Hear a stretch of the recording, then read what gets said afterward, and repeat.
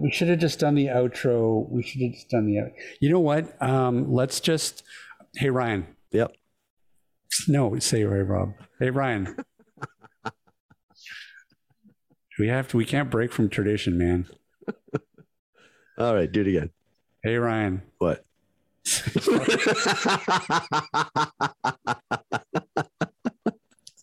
I gotcha. Yeah. All right, go ahead. Here we go. Look, so you want to be here all night or not? I know. Come on.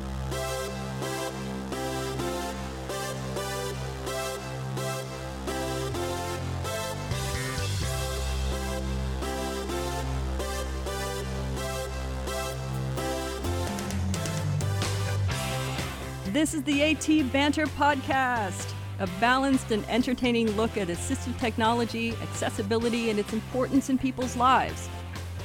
Join Rob Minot, Ryan Fleury, and Steve Barclay as they banter with people around the world about anything and everything about assistive technology and the disability community. Now, on with the show.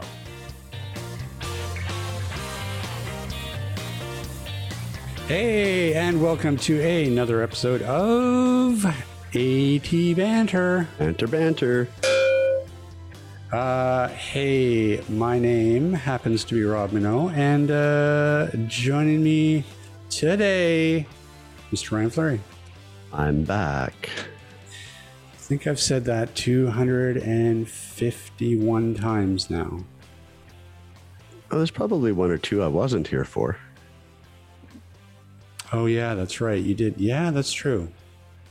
Not many. But the hey, I wonder, I know, I think I missed one. I think I've missed one episode. Yeah. I don't recall if I've ever missed more than that. Yeah, I don't know. I know you missed one that I had to do on my own, but I don't know of any others. Yeah. Yeah. Huh, interesting. Anyways. Dedication. Hey, that's right. Commitment. What's shaking over there? Well, it's warming up again here. We're 30 degrees today again, and a little warmer tomorrow, they're saying, while we're recording this. But it's all right. We'll take it, because soon enough we'll be bitching that it won't stop raining. So, you know what? I'm never going to bitch about rain. Fine with rain now. Yeah. I'll ask you again in October.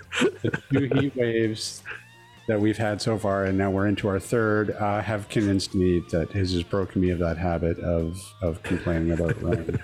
Clouds. Bring it on. I'm ready for the rain. It's coming. It's coming. No, they say that I read somewhere that according to the Farmer's Almanac, we're going to have a cold winter. So that'll be great. Yeah, I saw a headline that Environment Canada has released its prediction for our fall, but I didn't dig any deeper into it yet. So yeah, no, I think we're supposed to get a really cold winter. So super hot summer, super cold winter. We're just effed. Wow. Yeah, we humans, we're not very good when we inhabit a place. Yeah, well, that's why we're working on Mars. The first one, you have to give us a little bit of leeway. It was slack. It was the first try.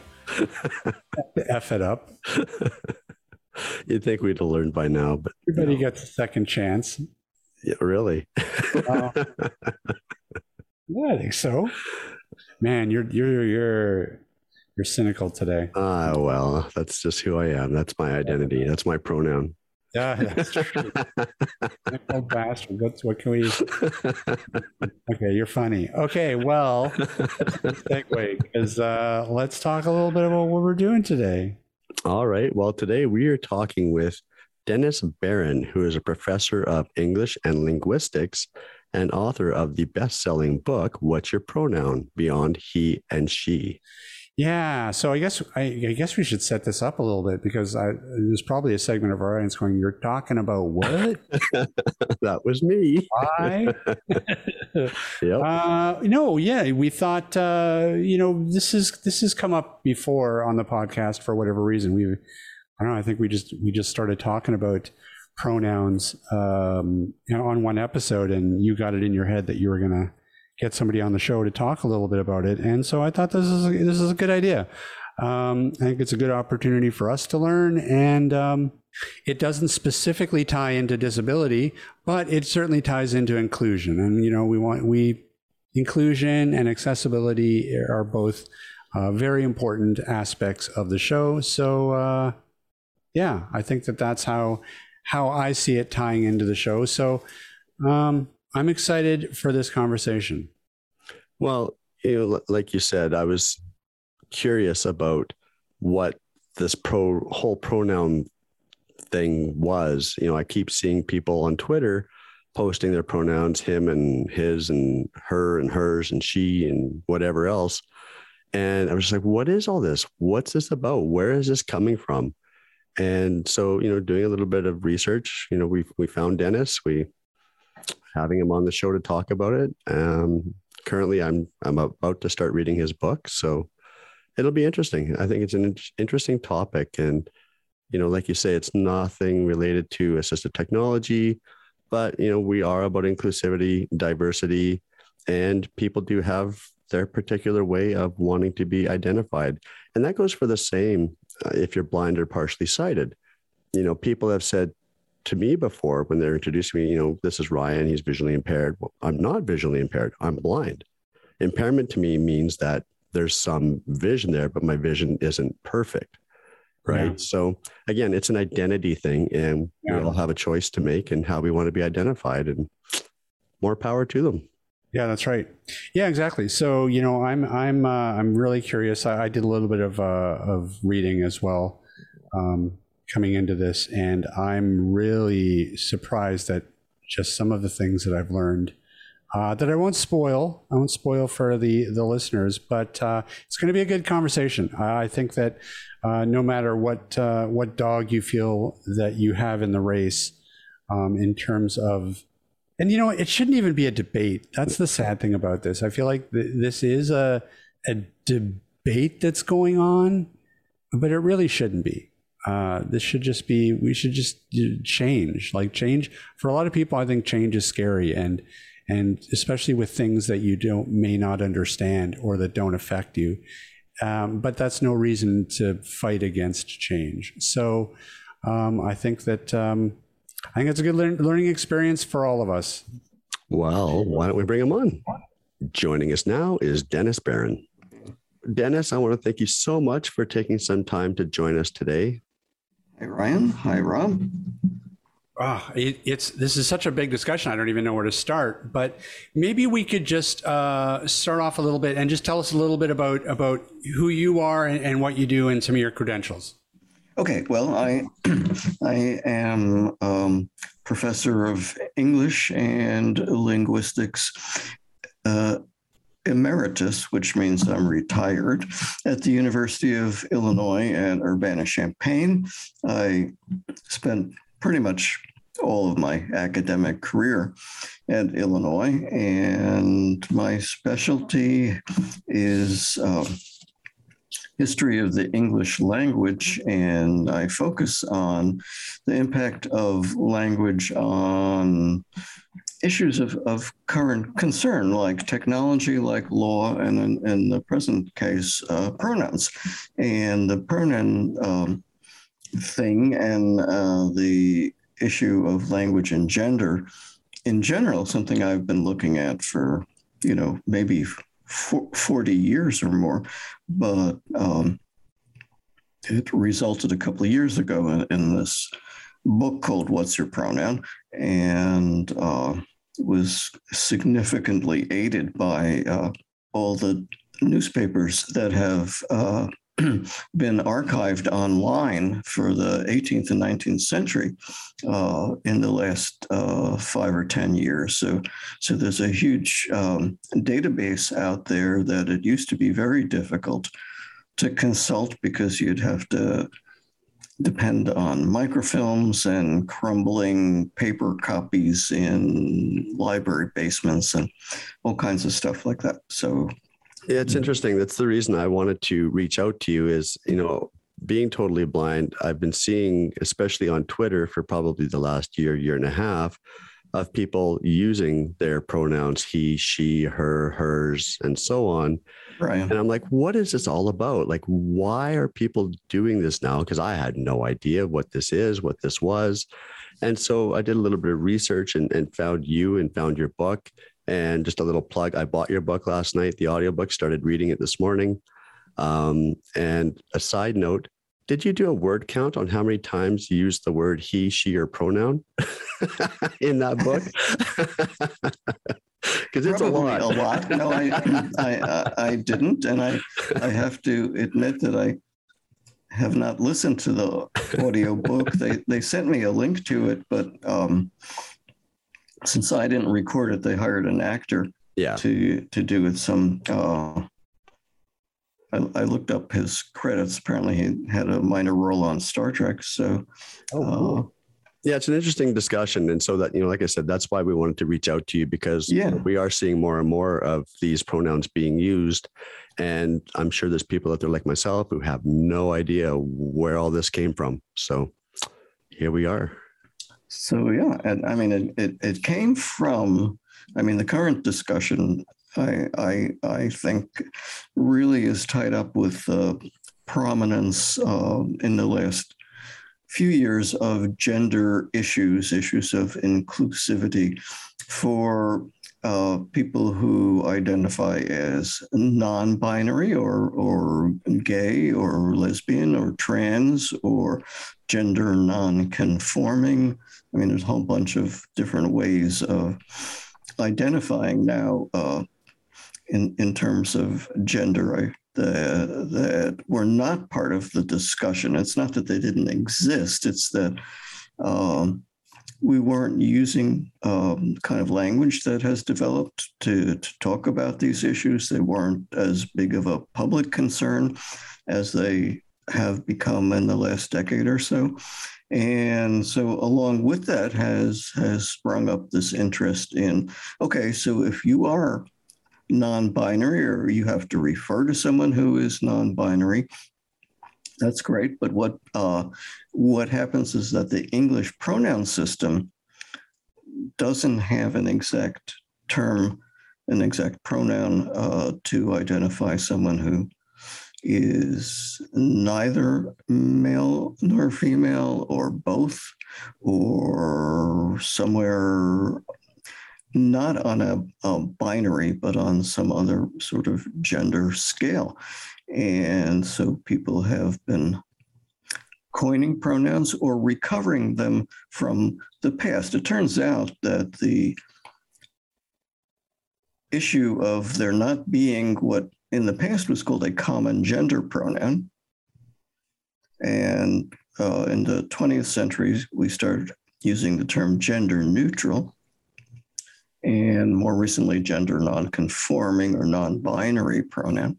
This discussion began in the late 18th century when people started saying, hey, if I'm talking about a person and their name is gender ambiguous, or I don't even know their first name, and I need a pronoun to refer to them, I don't want to insult them by using the wrong pronoun. If I refer to a woman with the masculine pronoun or a man with the feminine pronoun, they could be insulted, they could be hurt. If I'm trying to sell them something, I'm trying to establish some kind of relationship with them, it could offend them, and I don't want to do that. Or what if I'm talking about a category of people like a writer or a student, and we want to generalize, and they could be either male or female. You don't want to say the writer he, because that excludes the women who write, or the student she, because that excludes the male students. So in the 1780s, people started saying, hey, we need a pronoun. There isn't one. People are using singular they in those instances. Hey, somebody left their book here. I hope they come back for it. Well, somebody is singular, they is plural. And in the 18th century, English speakers had become more self-conscious about using what they felt was correct grammar. So if somebody is singular and they is plural, they say, well, that's grammatically incorrect. But pronouns are supposed to match in gender and number with the noun that they're referring to. Somebody left his book. Well, what if somebody is actually a she? Somebody left her book. Well, what if somebody is a he? Using one of the gender pronouns as a generic isn't grammatical either, because it may satisfy the requirement that number accord. There has to be a fit, singular pronoun, singular noun, but there also has to be a gender concord, masculine noun, masculine pronoun, feminine noun, feminine pronoun.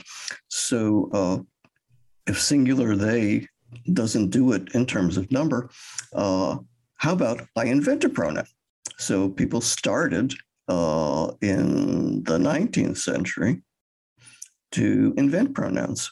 They started, what about the earliest one I found was actually invented in 1841. Before that, people said, well, let's take a word like one or that or which or who, and use that as a pronoun too.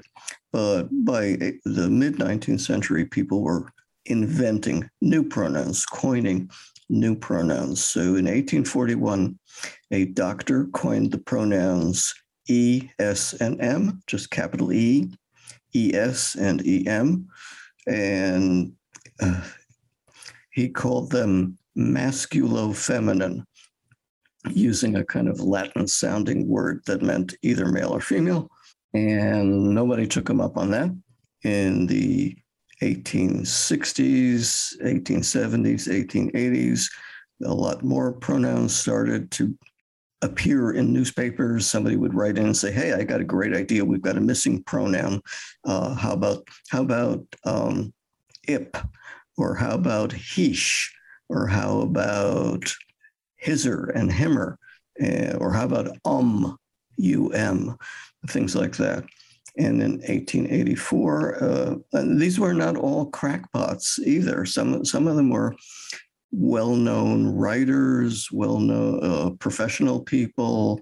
In 1884, a very famous American hymn writer, Charles Converse, coined the pronoun thon, Thon, and he said, I got it by blending that and one, and it should be pronounced thon, and it's a great time saver. He believed that he was also an attorney, that time is money, and by instead of having to say he or she, if you said thon, you'd save time. It's more efficient.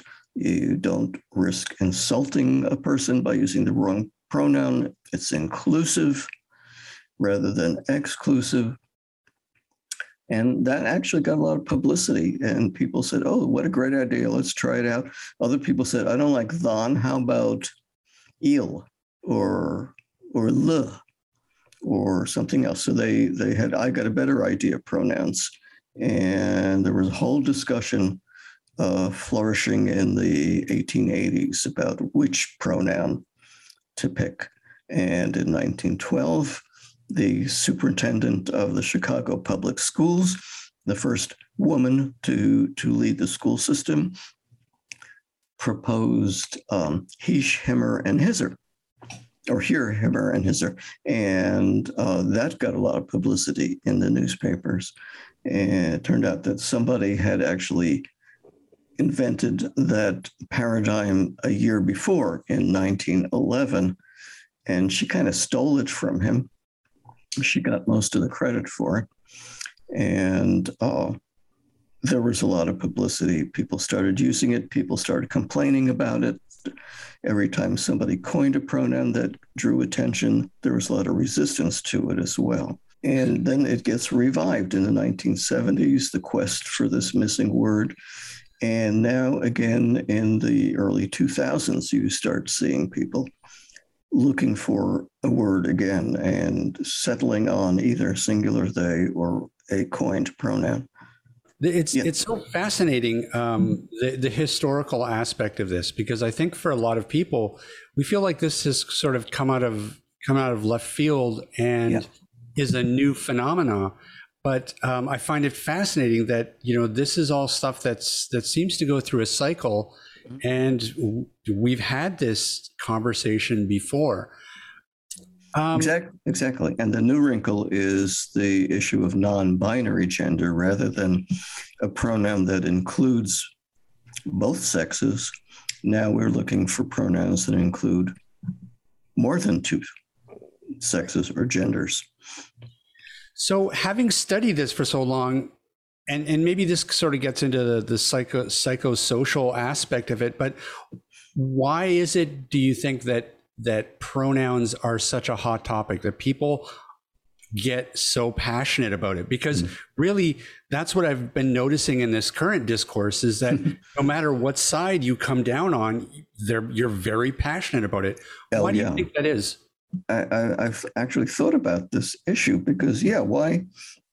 It's easy to say why now, because there's a kind of moment in the conversation where people are talking about multiple issues surrounding gender and inclusivity and, rights, protecting, what are the protected categories in terms of anti-discrimination? Can someone be discriminated against if they're trans, or does the law protect them, and things like that? And so the pronouns have become part of that discussion, but in a way they have come to symbolize the whole of that discussion. Pronouns do reflect identity issues. So, for example,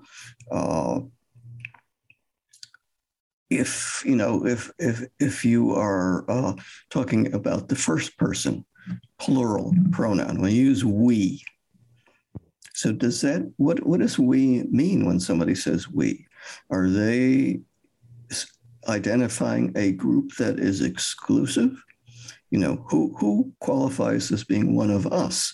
Are they using it to separate a sort of group of people from a bunch of outsiders? It becomes a kind of boundary marker. Well, look at the second person pronoun. In many languages, it's not the case currently in English, but it was at one time. There is a distinction between the polite and the intimate second person pronoun. So in Spanish and French and German, for example, if you use the familiar second person pronoun when you're talking to a family member, when you're talking to a good friend, when you are talking to someone who is significantly lower than you in status, it becomes a social marker as well as a sense of inclusion or exclusion. And the polite form you use in a language that distinguishes, intimate and polite, or familiar and polite. You use the polite form for someone who's higher in rank, for someone you've just been introduced to, for someone who's older, to honor, the senior citizen kind of thing, or someone who is significantly more powerful. So this used to be the case in English, and we had the familiar pronoun thou, thee, and thy. And the polite pronouns were ye and you. In the 17th century, you started taking over all the other functions of the pronouns. It began as a plural pronoun. It started functioning as a singular. And now it's both singular and plural, and nobody bats an eyelash. Nobody says, oh, you can't call one person you because you is a plural pronoun. And so, that's grammatically incorrect. We just forgot that whole battle because that was over a couple of centuries ago. But in the 17th century, when singular you started to appear, there were complaints it was ungrammatical. You can't use you for one person. It's just unheard of. Look at all these other languages where you is plural and there's a separate second person pronoun for the singular. And so, anybody who objects to singular they as grammatically inaccurate, you point out, well, then singular you has got, which is even newer than singular they, is grammatically inaccurate as well. Singular they in English goes back to the 14th century. That's a pretty long history. That's about as long as we have records for the TH forms of pronouns in English. And so almost as soon as the TH pronoun they was borrowed from Old Norse into English, it became possible to use as a singular as well as a plural. So when you look back at these things historically, and you look at sort of these touch points when a lot of these changes were being proposed and implemented, do you find that a lot of times you can pinpoint specific types of social change that was going on in that particular society at that time that sort of influenced these changes? Or like, can we see a pattern of what's going on when these changes are being pitched? Yeah, it happens in the 18th century. One of the reasons why people were so concerned with correct usage, which they hadn't really been before, had to do with the changing place of English on the world scene. So English starts off as a little used, little known language spoken by people on an island off the coast of Europe who are more or less inconsequential. Then in the 16th, 17th century, England starts to become a major naval power. It starts to accumulate colonies around the world. In the 18th and 19th century, England starts to become an industrial power, as well as a military and political power. And so with the growing footprint of England around the world, the language spoken by the English gets put to more uses. It used to be, even in the 16th and part of the 17th century, that if you were an English writer and you had something important to say, you wrote it in Latin. But more and more, and half of what Isaac Newton wrote in his major scientific discoveries, he wrote in Latin. More and more people started putting that kind of writing into English.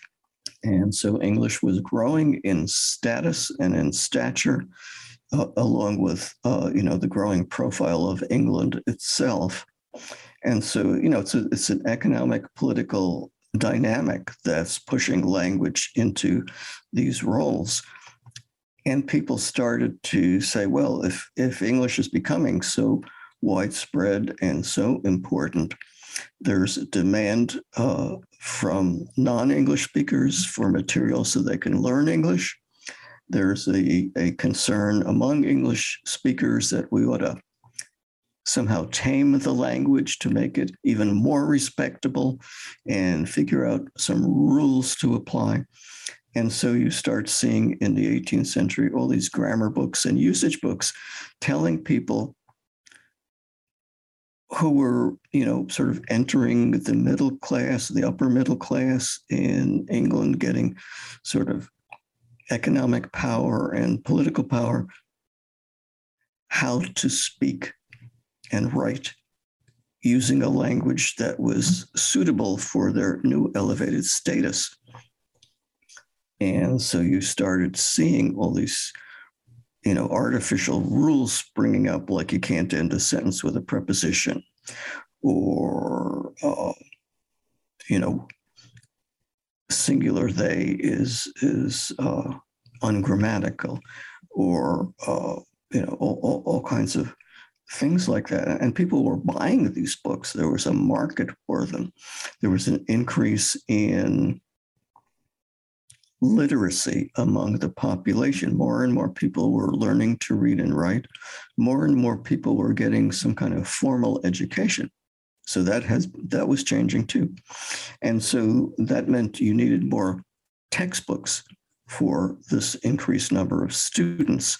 And the textbooks are all telling students how to tell right from wrong, how to do the right kind of language, how to do the right kind of history, how to do the right kind of mathematics, things like that. And so all these converge to give a kind of attitude toward correctness in speech and writing that never existed in English before.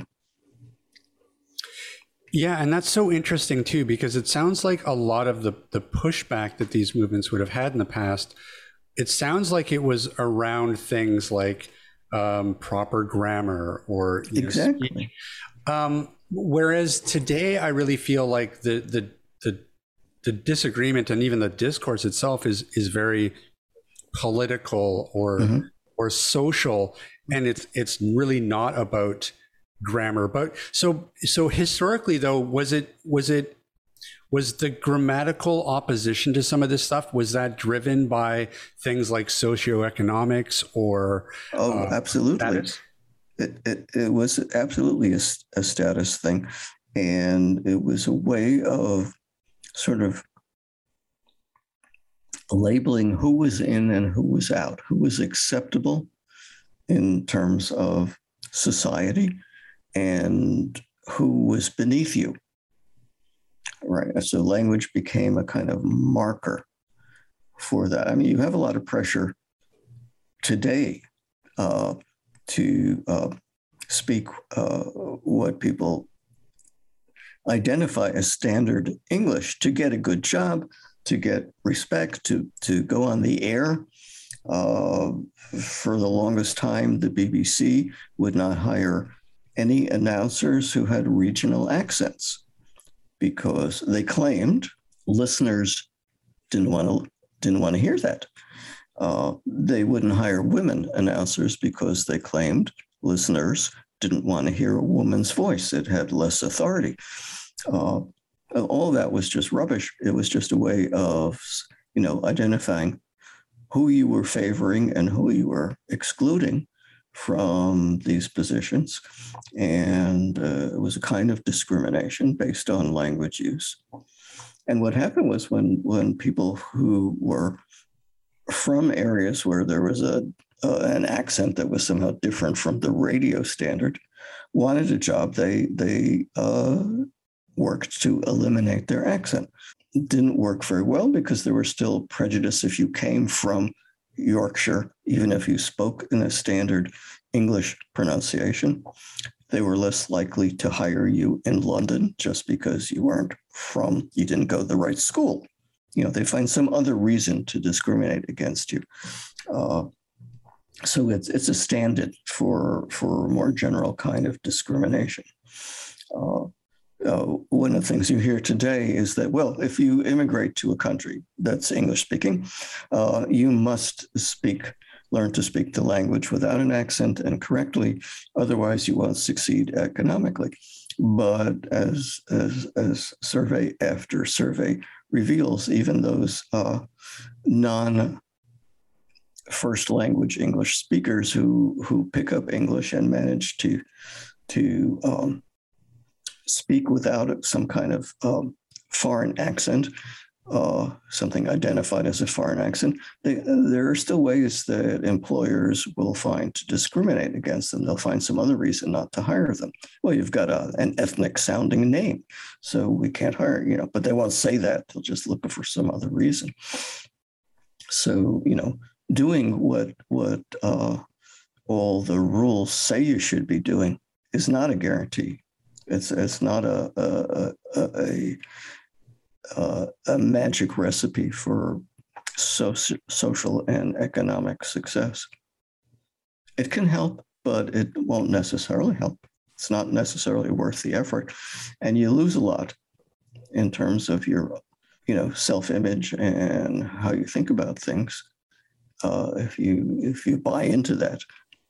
it must be really interesting having studied this for years and just watching, the different changes that we've been going through in terms of inclusion and diversity. Did you kind of look at all of this social change and be able to see this new influx of pronouns coming? Like, was it a surprise to you that these conversations started happening? I didn't predict it at all.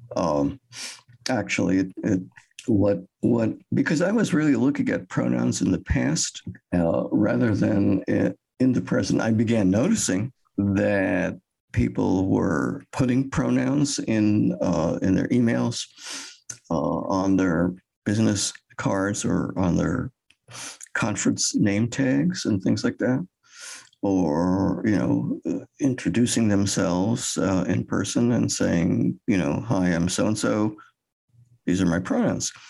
And I noticed that some of those pronouns were coined pronouns, and I noticed that a lot of these people seemed to think that this was a new thing to have these coined pronouns. And I knew from the work I had done 40 years ago that there were all these efforts in the 19th century and the early 20th century to coin pronouns. And I suddenly saw what was driving this new interest in them, because it obviously coincided with other discussions about gender issues in the present that were somewhat different from gender issues in the past, which were basically women's rights issues, then gay rights issues, and now trans rights issues. So that kind of progress, it suddenly occurred to me, well, the pronouns are tracking that. Yeah, and I think that what's really interesting about this particular time in history, of course, is what the big game changer is of course the presence of the internet and social media. These types of ideas can spread a lot quicker, I'm assuming, than they ever could before.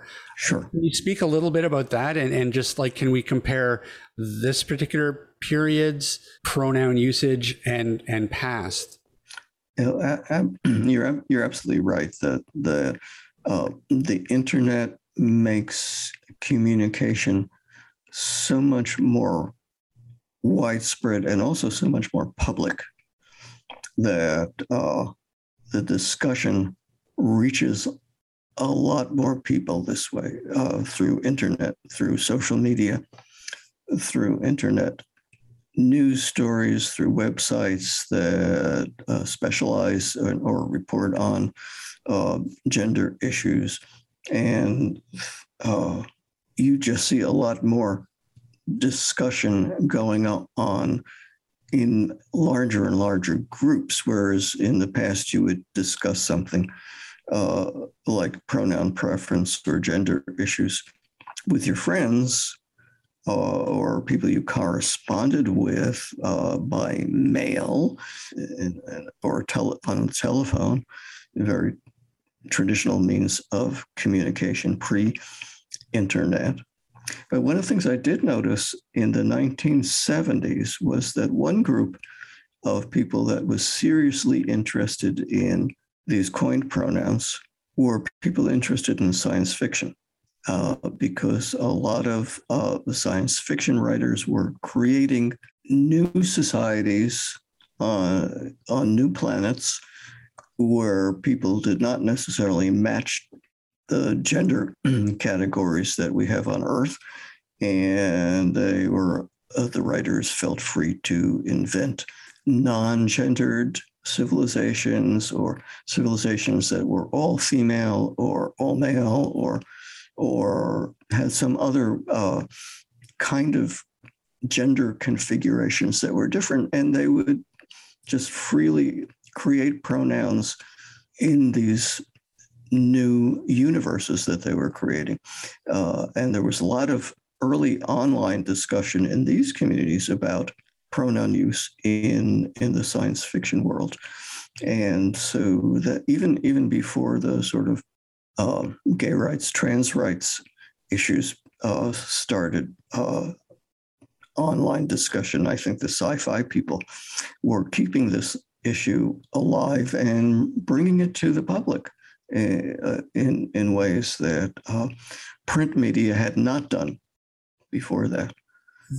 I think the big takeaway from this and what's going on right now is to put these things in historical perspective, and remember that, for all these people that don't like these new wave of pronouns because the ones that we have work just fine and are like sort of the quote normal pronouns. What you need to remember when you look back historically is that we didn't always use the pronouns that we would now deem normal. There was a time when using what we would deem normal now was completely out of the ordinary previously. Absolutely. I mean, language changes, and people forget that, and they think something they haven't seen before has got to be brand new. Well, sometimes it is, but sometimes it's got a history. And so what I like to do is to try to fill in some of that history to help us explain what's going on now, which is, evolves from previous discussions, but is also different from those previous discussions. It's, everything new is old again, or the other way around. And also, everything new is also new. So from your perspective, in having studied this for so long, what's your sort of takeaway from the current discourse? Do you get the sense that we're pretty much discussing this as we would have 300 years ago, and this is going to pretty much end up in the same place? Or do you feel like there's something new about this time around where, I don't know, these pronouns will eventually work their way into the lexicon and Oh yeah, definitely. They're here to stay, at least in the short term. So what is going on now is that attention is being drawn to pronoun issues. Pronouns are becoming a stand-in. They're becoming a symbol for sort of gender revolution or resistance to that gender revolution. So you'll see comments on Twitter and other social media by people who reject pronouns saying, "Oh, I can't be friends with you. You use pronouns." I've seen a number of posts where people are saying that, if you use pronouns, I'm going to block you. And the irony there, of course, is that these pronoun resistors are using pronouns. But what they mean is, if you're using these gender non-binary pronouns, then I've got a problem with you. But I is a pronoun, you is a pronoun. You can't speak a language without using pronouns very easily, but they're just the pronoun is now carrying a lot of weight that it never used to, for that matter. And people are sort of who are supporting non-binary pronoun use or wanting to make it more widespread, more acceptable, are also using it to say, well, when they say my pronouns are, that elevates pronouns to more than a part of speech, more than a corner of the grammatical universe that people figured, well, I'm done with school, I don't have to worry about pronouns anymore. And here they are suddenly back in our consciousness that my pronouns are this, that, and the other. They're elevating pronouns again to here's part of my identity that I would like you to recognize and to accept. Well, listen, the name of the book, What's Your Pronoun? Beyond He and She. We will certainly include the link in the show notes. Highly recommended. Dennis, I want to thank you again so much for joining us and explaining some of this stuff. Okay, well, it's been great, Rob and Ryan, talking to you. All right, Absolutely. sir. Thank you so much. Have a good rest of your day. You too. Thank you. Thanks, Okay, Dennis. take care. Bye. Bye-bye.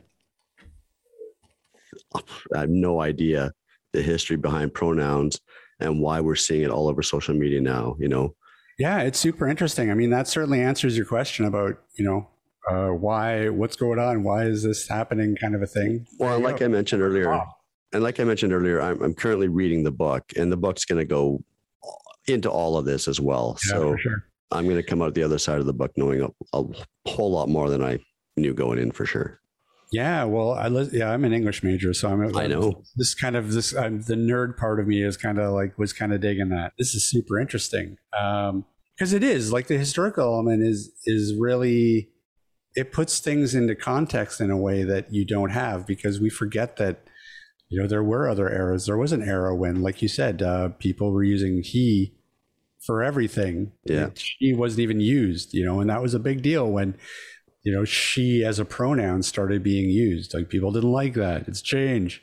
Well, and you know, we've I won't say we've, but I have gotten pretty sloppy when it comes to using proper English grammar, right? I don't think about it. I say what I say, I write how I write, and I don't even take a second glance at it most of the time.